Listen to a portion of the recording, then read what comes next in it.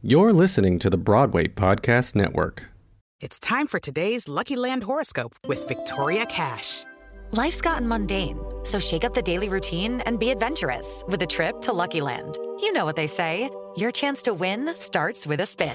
So go to LuckyLandSlots.com to play over 100 social casino-style games for free for your chance to redeem some serious prizes. Get lucky today at LuckyLandSlots.com. Available to players in the U.S., excluding Washington and Michigan. No purchase necessary. VGW Group. Void where prohibited by law. 18+. Terms and conditions apply.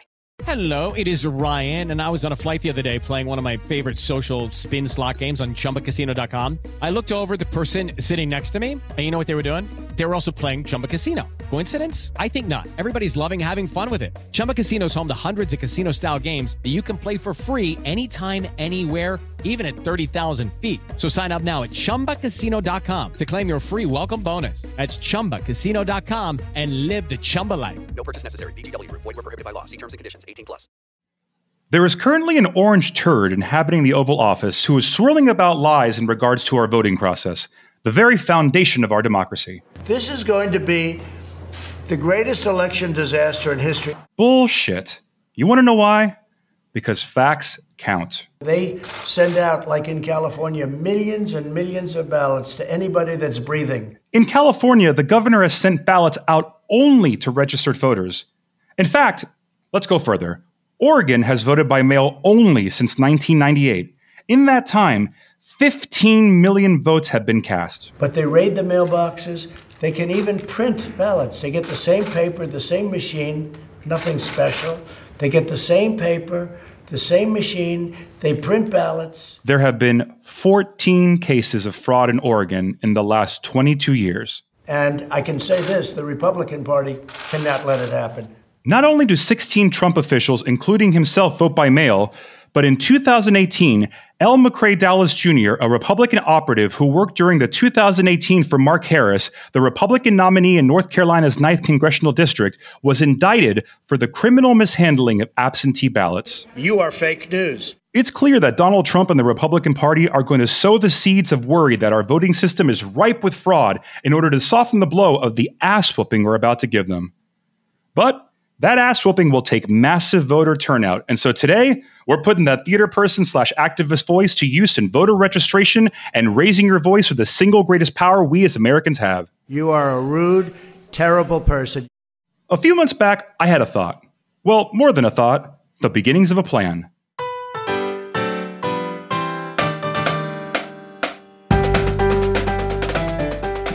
What if the theater community and theater people alike came together and used what they inherently have within them, that activist voice? And what if we use that voice and those powers to keep the House, take the Senate, and win back the presidency this fall? And what if I put together a limited series where every other week we give you an action plan and an artist/activist to inspire you to go out and get to work? Well, let's do it. I'm Eric Ulloa, and this is Do You Hear the People Sing, a theater person's guide to saving democracy. Oh, and if you're here to re-elect Donald Trump, you're in the wrong fucking place. So, a thought just came to my mind. There may be one or some of you out there who has yet to register to vote, and that's okay, no judgments. But if we're going to clean house of Republicans and have that blue wave we're all dreaming of, we have to tend to our own house first. So, hop online. This will literally take 2 minutes. Go to www.vote.org, pause this podcast, and go register.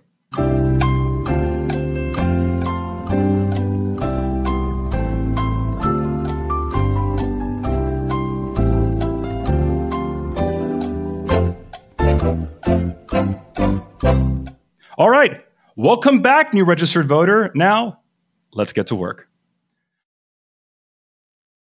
According to Gallup poll, from March to June of 2020, the number of people that have called themselves Republicans in the U.S. has dropped from 30% to 25%.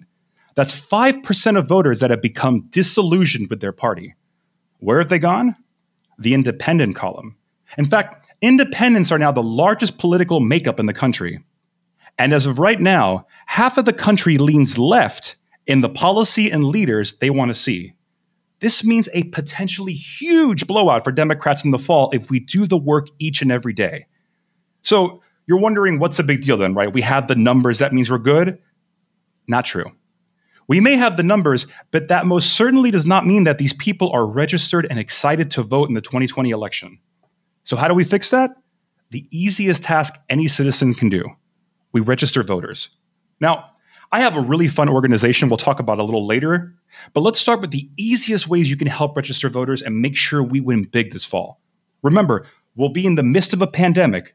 We have a toddler for a president who will contest any kind of close race, so we need to massacre him with votes so that there's not even an iota of an argument that Joe Biden will be the next president of the United States. So what's the easiest way you can do this? Look, every single day, we hop on our phones, they're glued to our hands. We all get that screen activity report on Sunday, and we are horrified with the amount of time we spend on our phones. Well, let's make those moments useful. For every time you hop on there, at least once a day from now on, post about vote.org, www.vote.org, on your Facebook, on your Insta story, on your Twitter, everything, every single thing. Make sure people know that they have to be registered. You can hop on Google, give them the deadline of it, and just give them www.vote.org, and they can register there.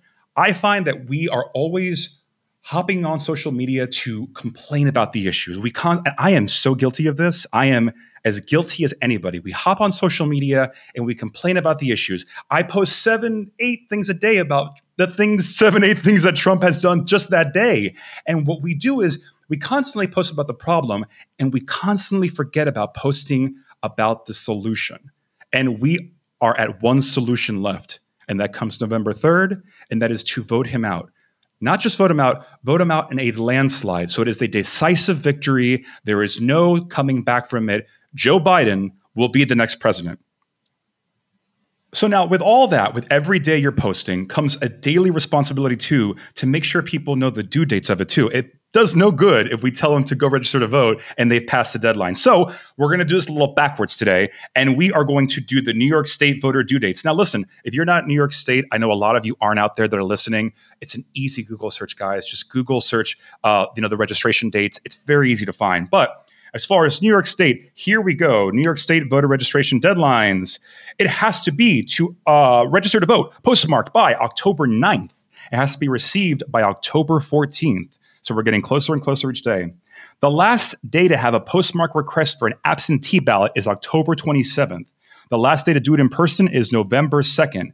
Now, the last day to postmark that absentee ballot and send it in is November 2nd. The last day to drop it off in person is November 3rd, Election Day. Now, listen, this is very important.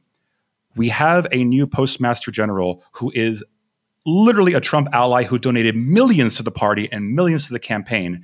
We already are seeing a slower mail system. Certain devices in place are slowly eroding away, and the fear of fraud during all this is very high. So what do we do about this? Well, we reach out to representatives. We demand oversight on the post office. And on top of that, we make sure that our ballots, if you're going to mail in that ballot, we make sure that ballot is in 2 weeks early, folks. The post office is telling us to do 2 weeks early to make sure it is there. So by that point, you know who you're going to vote for. Seal that ballot. Make sure everything on there is exactly as it says. Any little tiny variance will make that ballot not count, and send it in 2 weeks early so you are all set. Now, let's have a little fun with my favorite combination, Broadway and politics. I came across a social media account that made me have a double take, as it was doing exactly what we're trying to do here. And so I reached out because we had to have them on the pod. Please welcome co-founder of Broadway for Biden, Jeff Metzler. Hey there. How's it going? Good, Jeff. How are you, man? I'm good. So I brought you on because, like I said, I came across the account, and a few of my friends reached out, like directly after. It was very much at the same moment, saying, you have to get Jeff on your show. You have to talk about Broadway for Biden. You guys are doing very similar things. And I was like, okay, we're going to do this. And so I'm thrilled we're here. And so tell me all about Broadway for Biden. Yeah, absolutely. Well, I was born out of Hallie Morse, who we both went to business school together. We were both Broadway performers. Hallie knows Dimitri, who's also a Broadway performer. And Hallie was really the one to say, hey, remember Barack on Broadway? Remember Hillary on Broadway? I don't think anybody's doing that. Do you want to do it? And we're like, well, yeah, we have to. We have to do something. We have to do more. a constant theme of ours has been voting is not enough, right? Yes. So we took off, and then we've just kind of thought bigger and bigger with every step of the way. Let's not just raise money. Let's, with the entire community kind of having to sit on their hands right now because of what's going on with COVID, let's funnel that energy into action, right? And so now we have a whole arm of Broadway for Biden that is all about activating people and using our voices to make some change happen here. Yes, exactly. We need that. We need the excitement behind the campaign. We need people to get up. And you said voting is not enough. Voting is not enough. But I'm going to take us back to voting because this episode is all about voter registration. So excellent. Now, to be specific, what are upcoming events that you all are doing to help with voter registration ahead of the election? Right, absolutely. So every single Monday night, and I encourage all listeners, not just people in Broadway shows, not just people in the Broadway community, but all theater lovers and I guess democracy lovers all over the country to get involved. Every Monday we do phone banking. Just yesterday we had the Broadway companies of Mean Girls and Beetlejuice. We had Ashley Park and Kate Rockwell and a number of reps from Beetlejuice on the call to kind of get everyone pumped up. And then the cast, along with so many theater lovers, we got together and made over 1,000 phone calls. So we do that. Yeah, I know. Amazing. Some fun conversations. Actually, Ashley got on the phone with someone named Regina. Shut up, really? Quite appropriate. Yeah. Some like 70-year-old woman named Regina who is just living her life for Biden. So it's a lot of fun. It's a lot of fun. So we do it every Monday. I think next week is the companies of Wicked versus the companies of Jagged Little Pill. We split all the participants up into 2 teams just to create a little fun rivalry and drive people to move quickly. And we're going to be doing that every week from now until the election.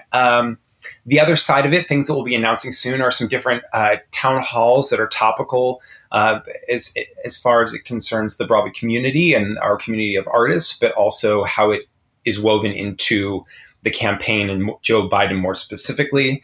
And then in the next few weeks, we'll be announcing some really fun performance-oriented fundraisers utilizing the biggest and best from the Broadway community.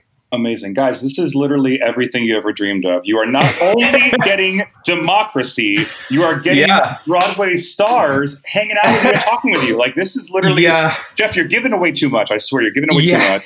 But you're getting a song and dance. Yes, you're getting a song and dance and a freaking voice in the future of this country. The week before that, we had Ali Stroker, and Ali sang a song and spoke beautifully, and it's really been awesome. Did she ever say, I can't say no to voting? Did she ever say that? No, but you know what? Damn it.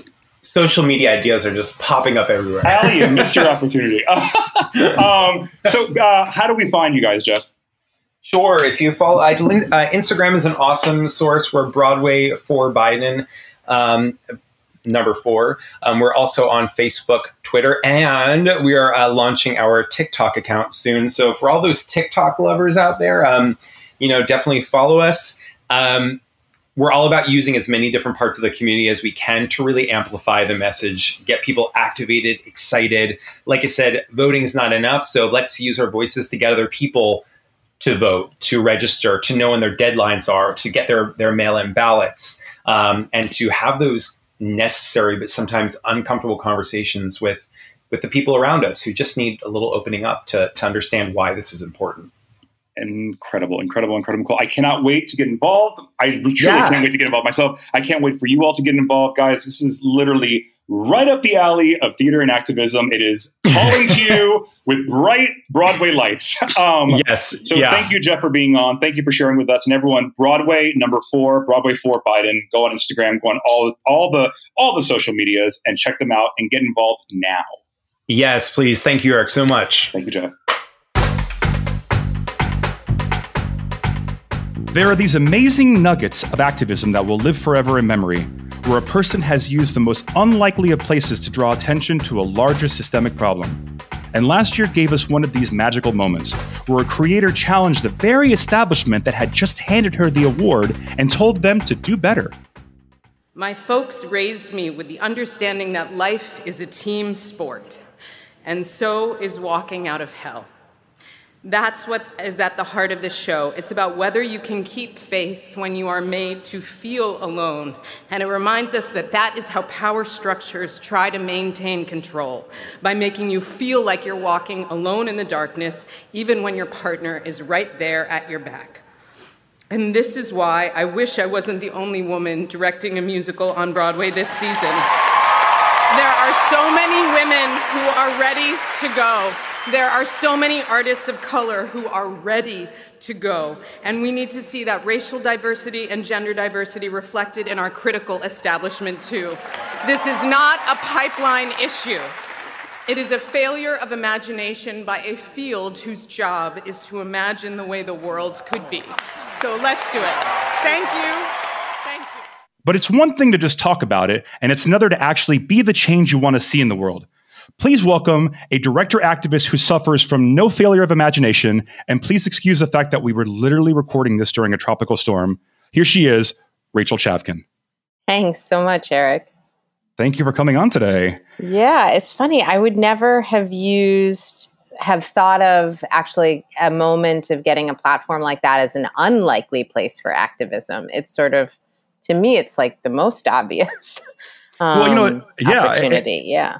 And I think a lot of people, there's this misconception sometimes with that people say, we've heard it done so many times, like that isn't the right place to do it. You shouldn't do it there. And you always say, well, then if not there, then where?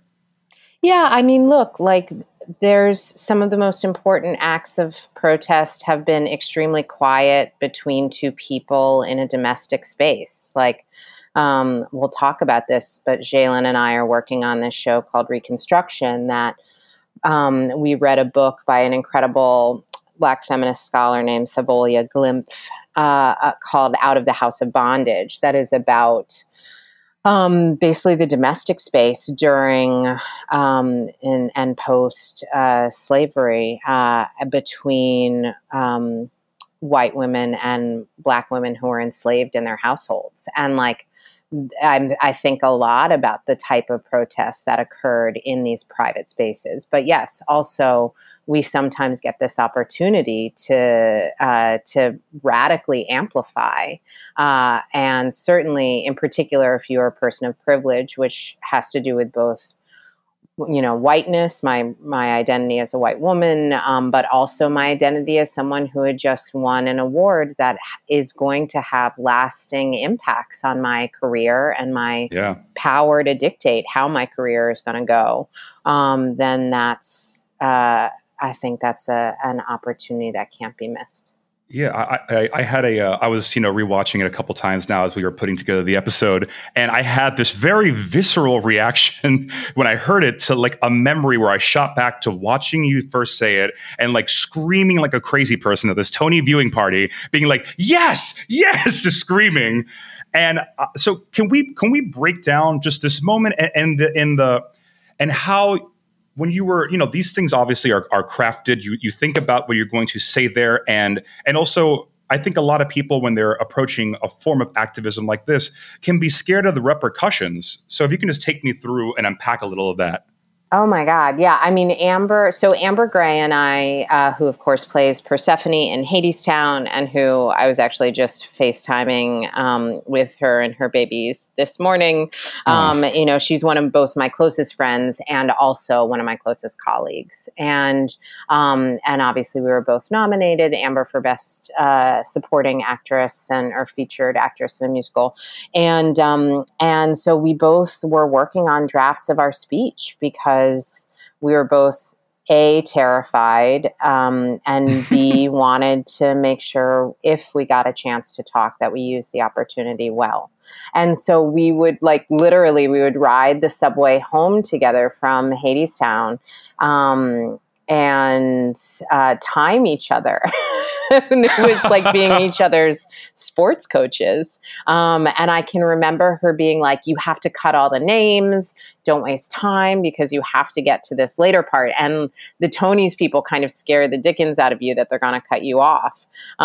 So we were taking that really seriously. And And look, I mean, like that night, I am actually, I'm very comfortable with speaking off the cuff to large groups, but having to make sort of a really formal speech, absolutely, makes me nauseous. And so I was sort of fretting in my seat the whole time. And I really don't remember the feeling of being on stage other than just reading the paper, because I knew I would not be able, like it was, I would have gone up on my lines, and I'm not an actor and I don't miss acting, so there's a reason why I brought the speech up with me. And I can just remember like basically turning away. Chris Jackson was who had helped present the award. And like, he was the first person I saw as I turned away. And I can remember his like smile, and I can remember running into Cody Renard Richard, who's an extremely close colleague who was stage managing the Tonys, and he's the stage manager, the PSM on Lempicka. So like I can remember sort of those embraces, but all I remember was just like, get through the speech. Yeah. Now, what I love is that this could have just been a moment of raising your voice and bringing awareness to the lack of women and people of color in the world of theatrical storytelling. And that alone is a very bold moment of activism. You are telling the world this is not right, but you push further, and you are the artistic director of Team, which is a Brooklyn-based theatrical company that does just this. Can you tell me more about all of this? Sure. So the Team was started in 2004, and I should be really clear because this is, I think, a history that we have just been like reckoning with and owning as we think about where we are and how we're moving forward. But we were founded by 6 white identifying artists in 2004 with the goal of making new work about the experience of living in America today. And all of our work is collaboratively written. I think actually the probably the most sort of apt comparison is like a television writer's room, where sometimes we're all sitting around at our computers, and sometimes we are writing on our feet. Which is also known as improvisation. We have now we've certainly over the time, starting with the original 6, we grew and grew again and grew again. And in 2011, we premiered a work called Mission Drift, which was actually Amber Gray's joining of the Team, was on that show, and Heather Christian, who is an associate artist we work with a lot, as well as founding members, which include Kristen C., and Jessica Almacy, the Kristen who was in the Band's Visit, like all of us have sort of major freelance lives as well as individual lives. But the Team is sort of really our home. And for myself, I used to think that the Team would be the place where I did quote unquote my work. And actually in some ways now I think of the Team as being the place where I and everyone else in the company can thoroughly most bring our politics into the working process. And I think that gets at the heart of like what we're talking about. So in 2017, we premiered this like crazy 2-night concert called Primer for a Failed Superpower. And that was the first time I'd artistically collaborated with Jalen Livingston, who is the associate director on that piece and is now the co-director of Reconstruction, Still Working, But the Devil Might Be Inside, which is the new show that the Team is making. And speaking of Jalen Livingston, we have him here with us, which I am so thrilled about. So please welcome Jalen Livingston.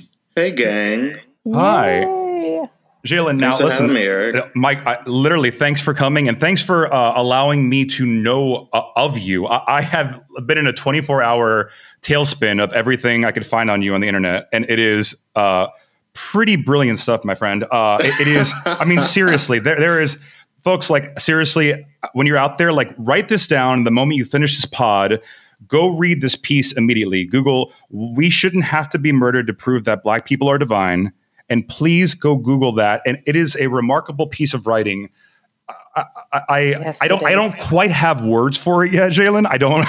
I'm still processing it. No, but truly, because you bring your words bring to life, clarify a moment, I think, for so many people in a way they haven't seen it yet, and make people do a comparison on their very values that live inside of them. And I think that's really, really important. So first, I need to know everything about you. And then you need to I need to know how you and Rachel came together. And I want to hear all about Reconstruction.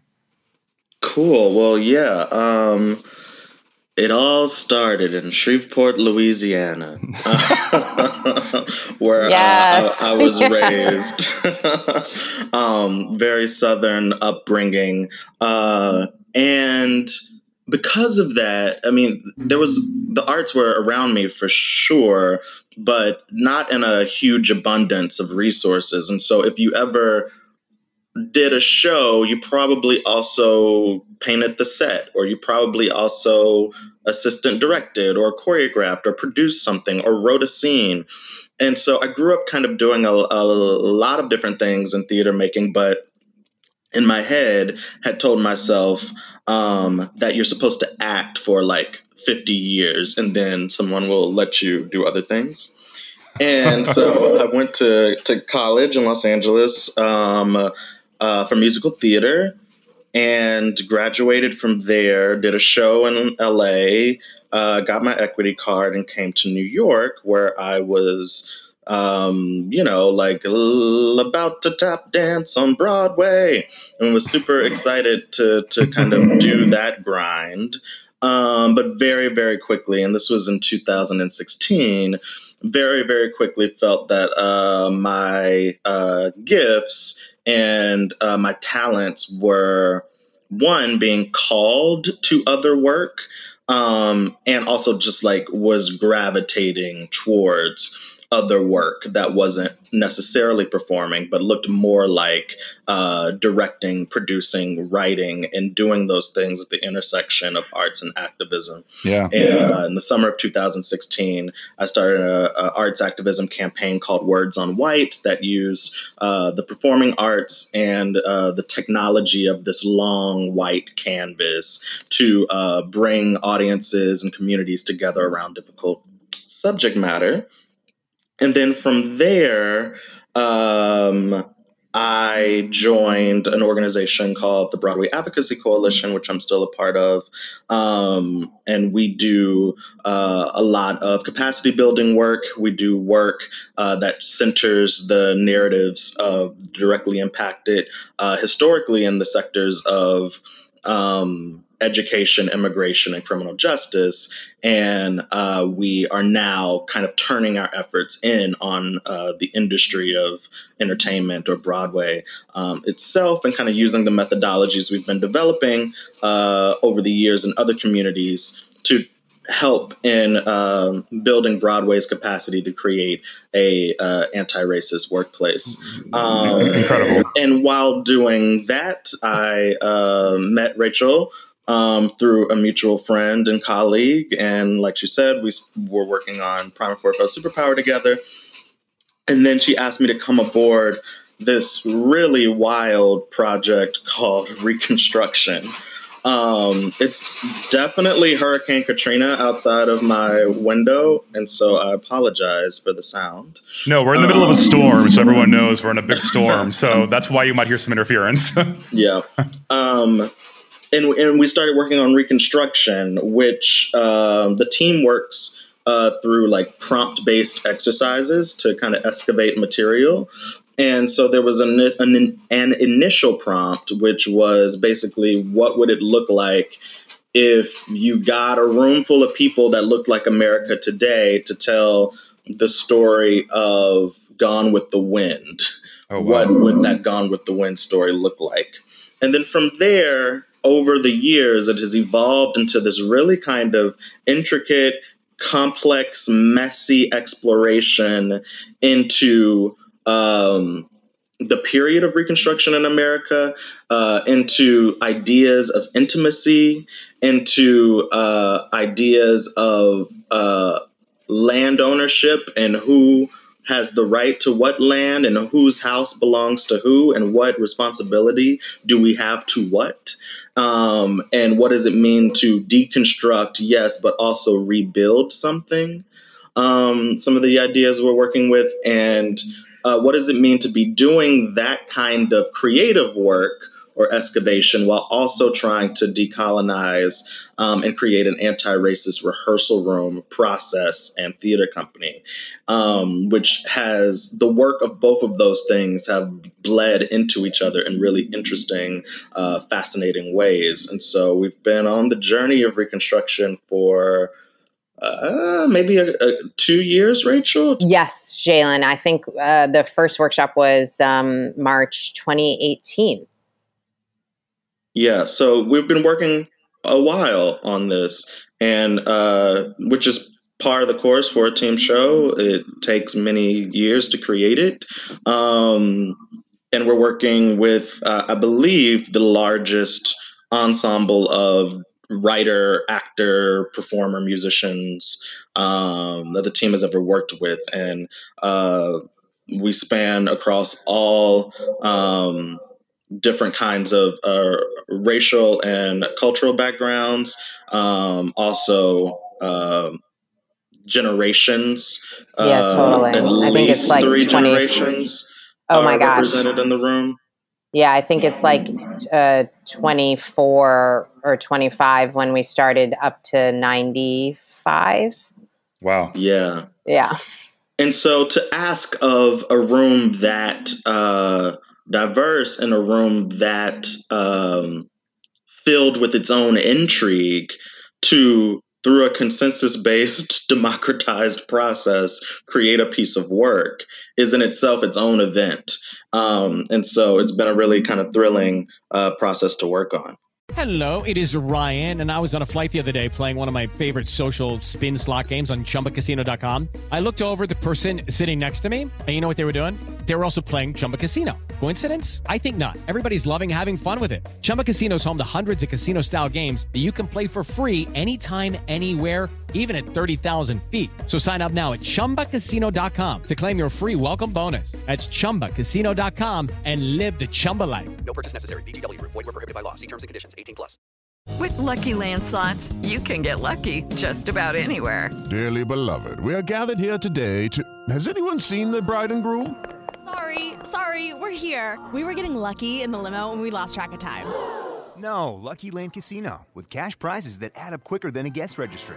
In that case, I pronounce you lucky. Play for free at LuckyLandSlots.com. Daily bonuses are waiting. No purchase necessary. Void where prohibited by law. 18+. Terms and conditions apply. See website for details.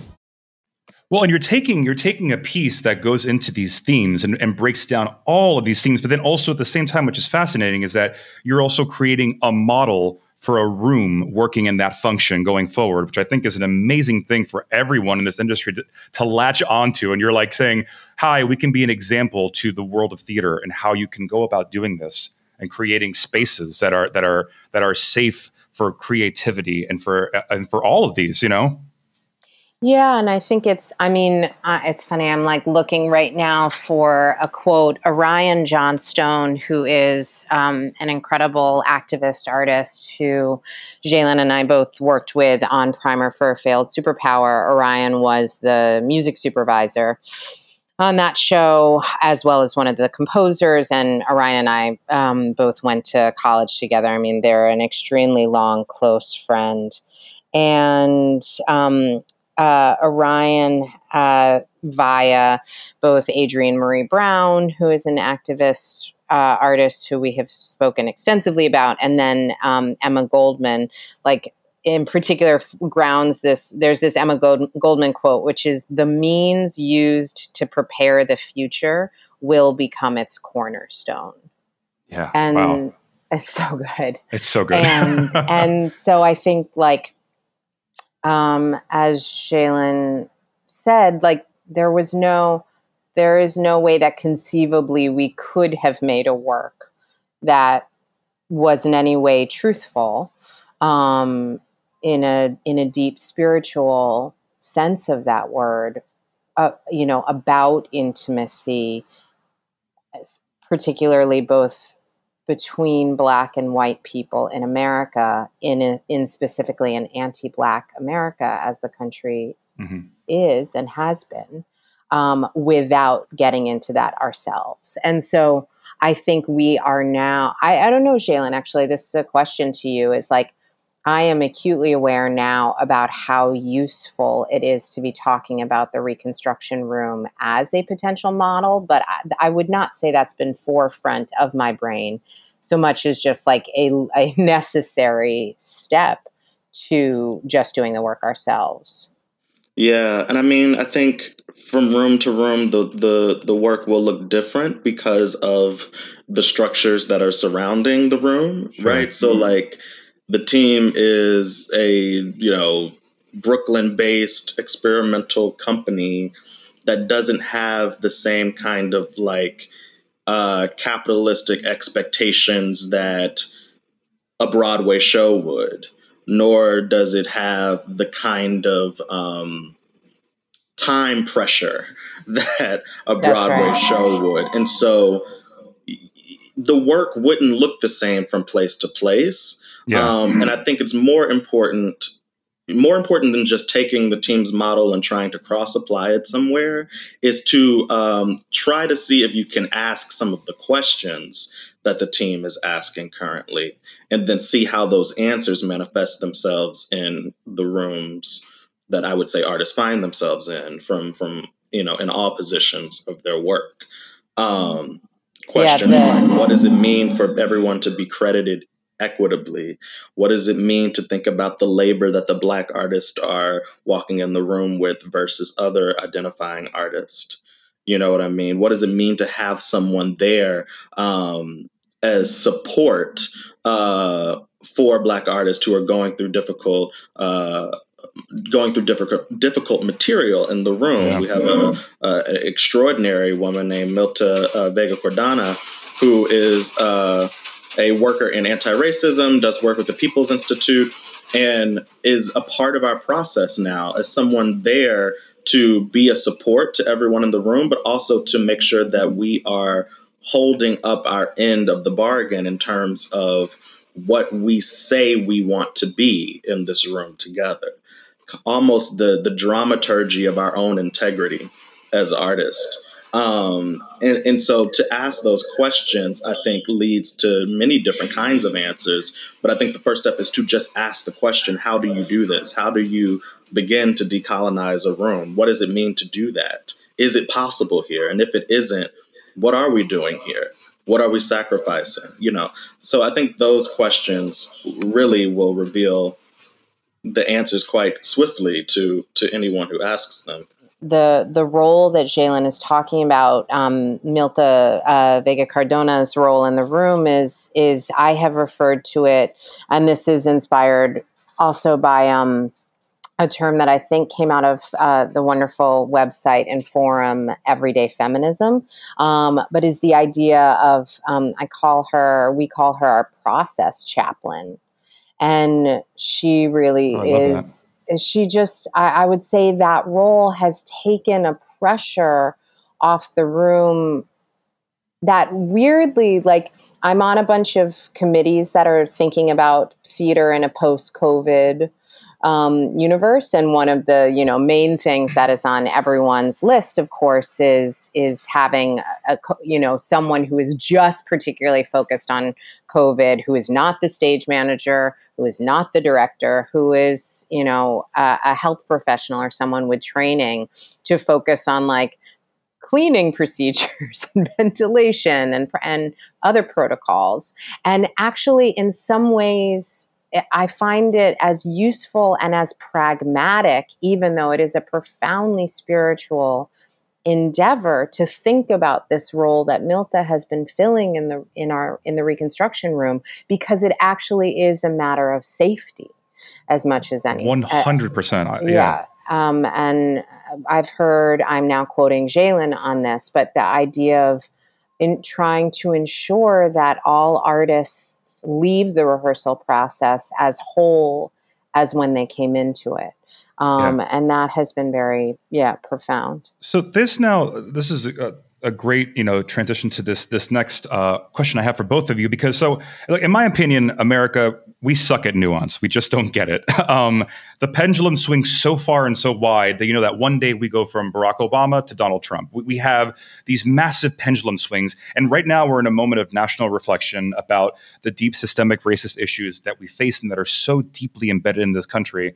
And, I'm seeing a lot of well-meaning woke people trying to, in some ways, feels like sanitize history, which I feel is a scary reality. There's a lyric in the show, that you won the Tony Award for in Hadestown, that states, "It's a sad song, but we sing it anyway, and we're going to sing it again and again." And that, for some reason, has always stuck out to me as something very in particular with knowing where we've been and remembering that as we go forward. And can you each explain to me, as storytellers, why it's so important to share the truth of where we've been in, as you now described, a safe place? Jalen, do you want to go first, or you want me to? Maybe you go as I wait for the rain to trickle down. It sounds amazing. Where are you? I'm just in, Astoria in my room, but the rain. It sounds really good. Okay, I'll kick off. So it feels important to be, without devolving into guilt, which is inactive and self-focused and self-centered, in a technical way of like the guilty one are the center of that dialogue. Yeah. So I'm not advocating that. And at the same time, it feels like a deep acknowledgement of where we've been. And I'm just thinking about, I want to be really clear, I'm not speaking sort of grandly. I'm thinking very specifically about the team's process in in acknowledging the fact that we were started by all white artists, the cognitive and spiritual dissonance of trying to look at America in a collaborative writing process, meaning it really matters who is in that room, trying to make America our subject with only white voices.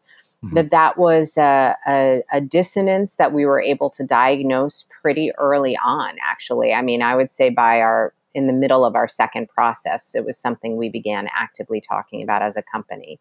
And yet, for a variety of different reasons that are mostly centered on white discomfort, we didn't, I'm going to say, figure out change. We didn't make a change in our structure and in our working practices for a number of years after that. And then we did it slowly and in stages. And I think like a lot of people, and I'll just say white colleagues who I've heard sort of resonant parallel stories from, right? The process of awakening to the ambient noise that is white supremacy and white privilege, including your own, it comes in waves, and there have been sort of these moments of revelation from different experiences, different books, different art shows that I've been to, and it feels essential to sort of acknowledge that that this process has happened, that you don't claim a sense of righteousness. I think one of the big things that I've heard, actually, that has been most resonant was on the On Being podcast, which I quite love, with Krista Tippett and Resmaa Menakem, which I know has been an incredibly popular version of that show. He is a trauma specialist. And one of the things they talked about, they did another one with the two of them talking with Robin DiAngelo, author of White Fragility, is that it's not for a white person. Like, I would never call myself an ally, because that implies that A, it's a fixed state versus a verb.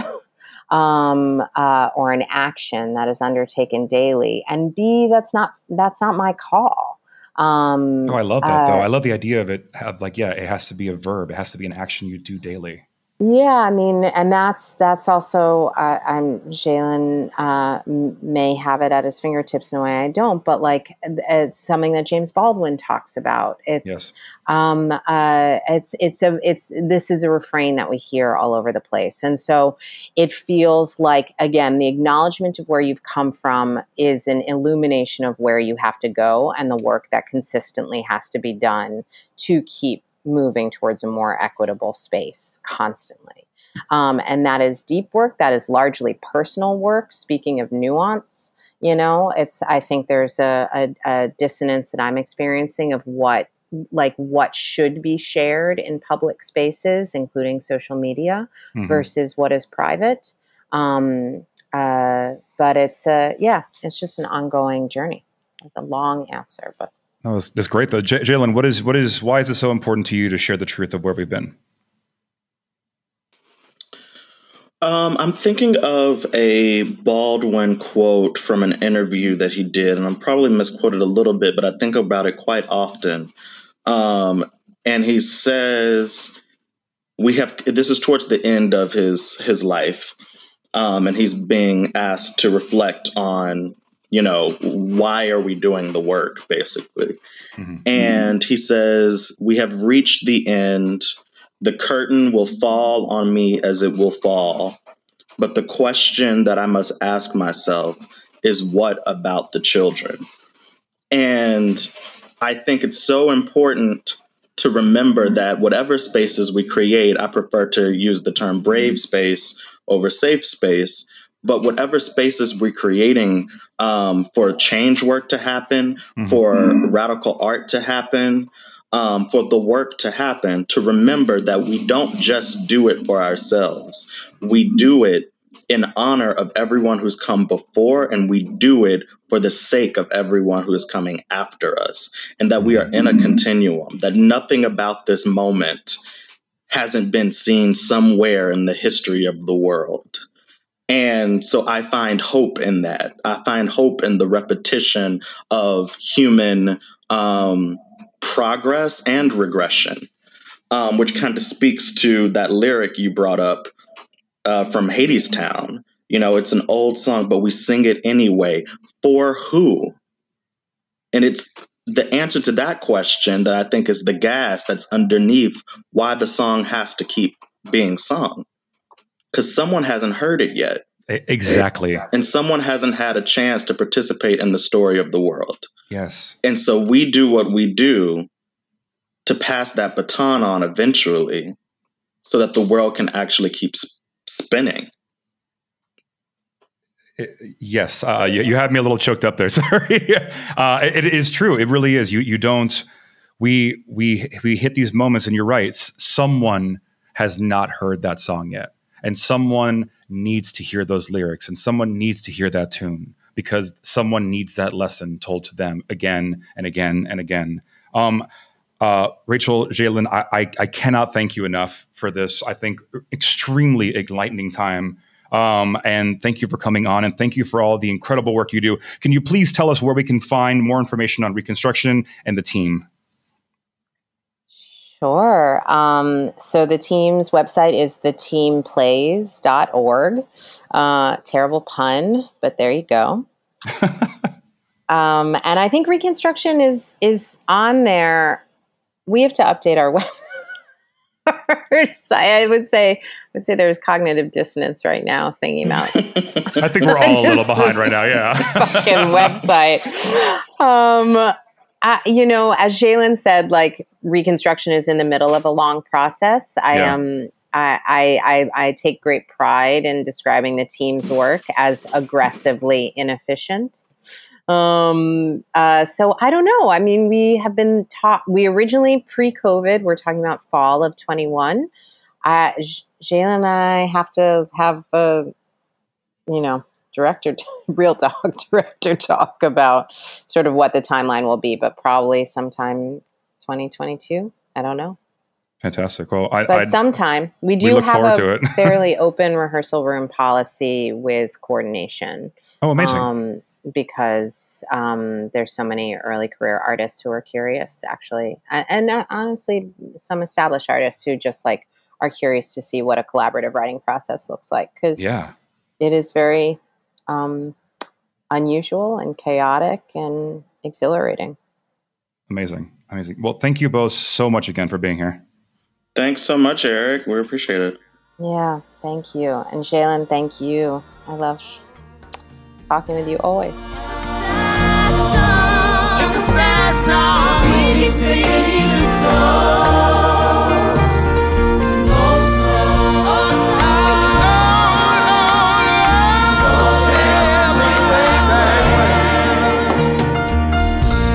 And we're gonna sing it again and again. We're gonna sing it again.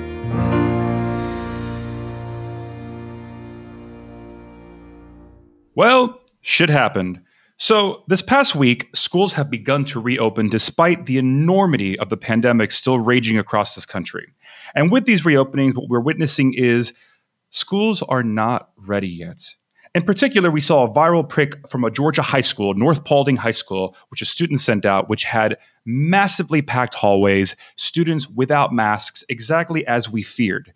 Now, why I'm coming to you today with this is because it seems the North Paulding High School administration has decided to come against these students who are exercising their very rights and speaking out against something that affects their very life. Administrators came on the intercom warning these children that if they were to post any photos online or on social media about the school that did not show it in a positive light, there would be consequences. Well, as I've learned through this podcast, many of you that listen to this are in fact in high school or in college, and I want to help you out with some advice. Do not listen to these administrators. These rules are not real rules. The consequences cannot be real. You have rights on your side. Keep posting. Keep saying what's going on in your school. Keep telling the world what they're doing. This is extremely important, and I promise you, we have your back. In fact, if you feel uncomfortable with posting a photo of your school and you want it to get out there, send it to me over at TheUlloa, TheUlloa on Instagram. Tell me your high school, and I will blast it out there and make sure people see what is happening across this country, because you have the right not only to your voice, but the right to a happy and healthy life after this pandemic is over.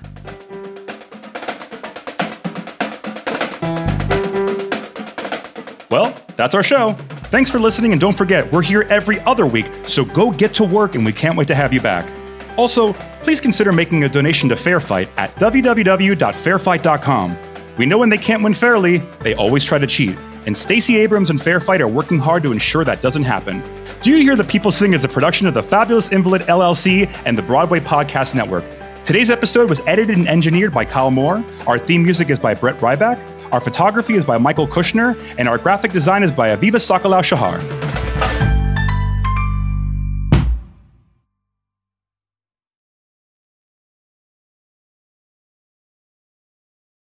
Hey, it's Leslie Odom Jr. here on the Broadway Podcast Network to tell you about the Rise Theater Directory, a program of Maestro Music. Rise is a national online resource designed to connect and empower backstage and administrative and creative theater professionals from underrepresented backgrounds.